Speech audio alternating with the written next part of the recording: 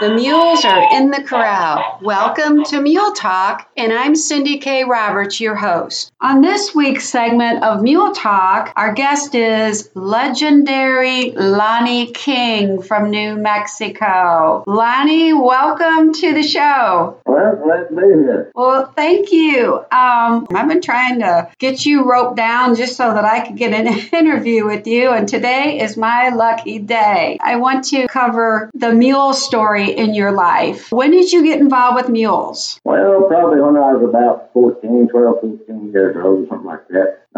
My cousin was manager of a large ranch that my dad had worked on previously back in the 20s and 30s, but my cousin had taken over managing the ranch, and we had a lot of mules in the Guadalupe Mountains in southeast New Mexico and West Texas, and basically mules was mostly what we rode, packed on, because we didn't have any roads on the ranch, so any working all, we had to pack it all in and pack it out. That is fascinating. At one point, you mentioned something about that you would break a trailer load of mules in a summer.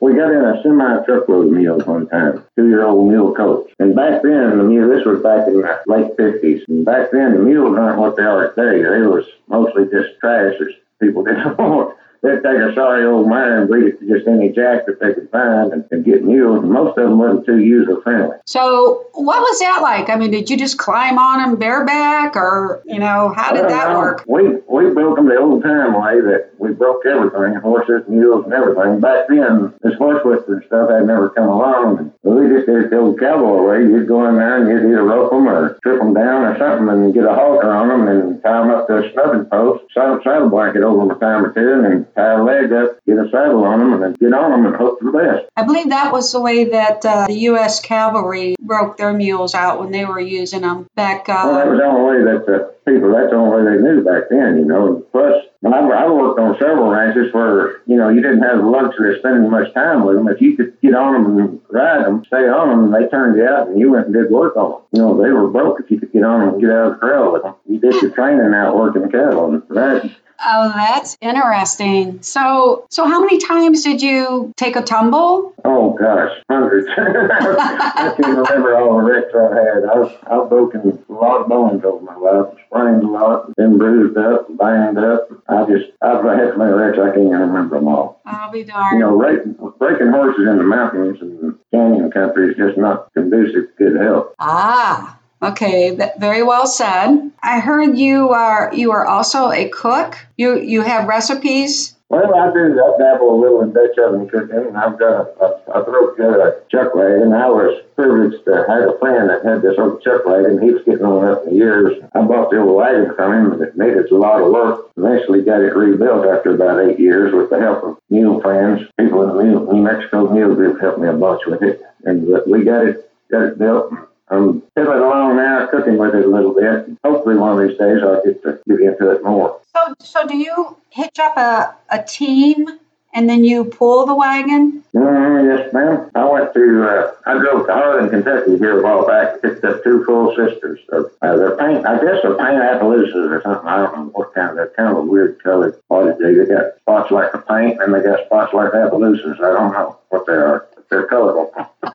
That's a little flamboyant for you, Lonnie. Oh, yeah. Well, if you're going to go big. What are the popular dishes that you make? Well, I've got a fried cabbage dish I really do like. Most people seem to like it, and it's got kind of a Southwest flair to it. Most of the stuff I cook for me and heck with everybody else. Most of it's usually too hot for everybody else. So I like a spicy, nice meal. But this fried cabbage dish I have it's a real good dish. That's probably my favorite. And of course, everybody likes frijoles. I doctor them up a little bit, Southwest style usually, and just basically I don't do any gourmet cooking on my chuck wagon. I just do the basic old ranch stuff. But most people don't realize that chuck wagons, when they was working the cattle drives and the ranches and all that, they didn't have these luxurious meals they have now. They ate beans and biscuits and salt pork, and that was just about it, and maybe rice every once in a while. They ate pretty major cooking on these chuck wagons. All this fancy stuff they come up with from the later years. That wasn't the way it was on separating. I remember eating some of your dishes. It was in Texas when we were there judging the Texas Mule Skinners Challenge. Lonnie, I mean, it was delicious. I mean, everybody in camp came over to eat with you. So that's quite a compliment. Well, the compliment is nobody died.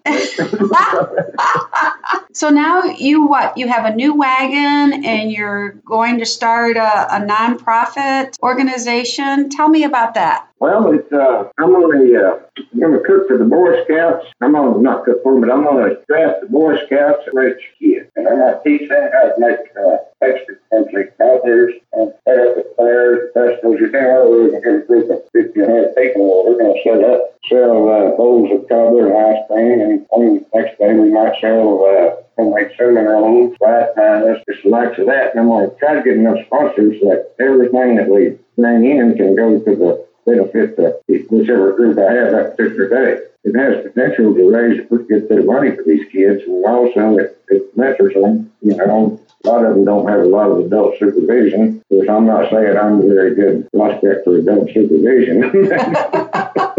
If I control themselves, maybe I won't tank too many of them. That's the general idea, just working with these kids, because, you know, kids these days they've got a lot of pressure on them. That's older people have experience. That's right. They need all the help they can get. This is going to teach them how to work, how to greet the public, how to make change, and how to wash dishes, and just everything, you know. Oh, that's wonderful. You still have mules, right? Yeah, I've cut weight. I've just got 3 right now, but since I had my shoulder replacement, I'm having a hard time getting back in the groove. I'm busy right now. I'm working 16, 18 hours a day, just about 5 days a week. And, it's hard to find time to do anything. Wow.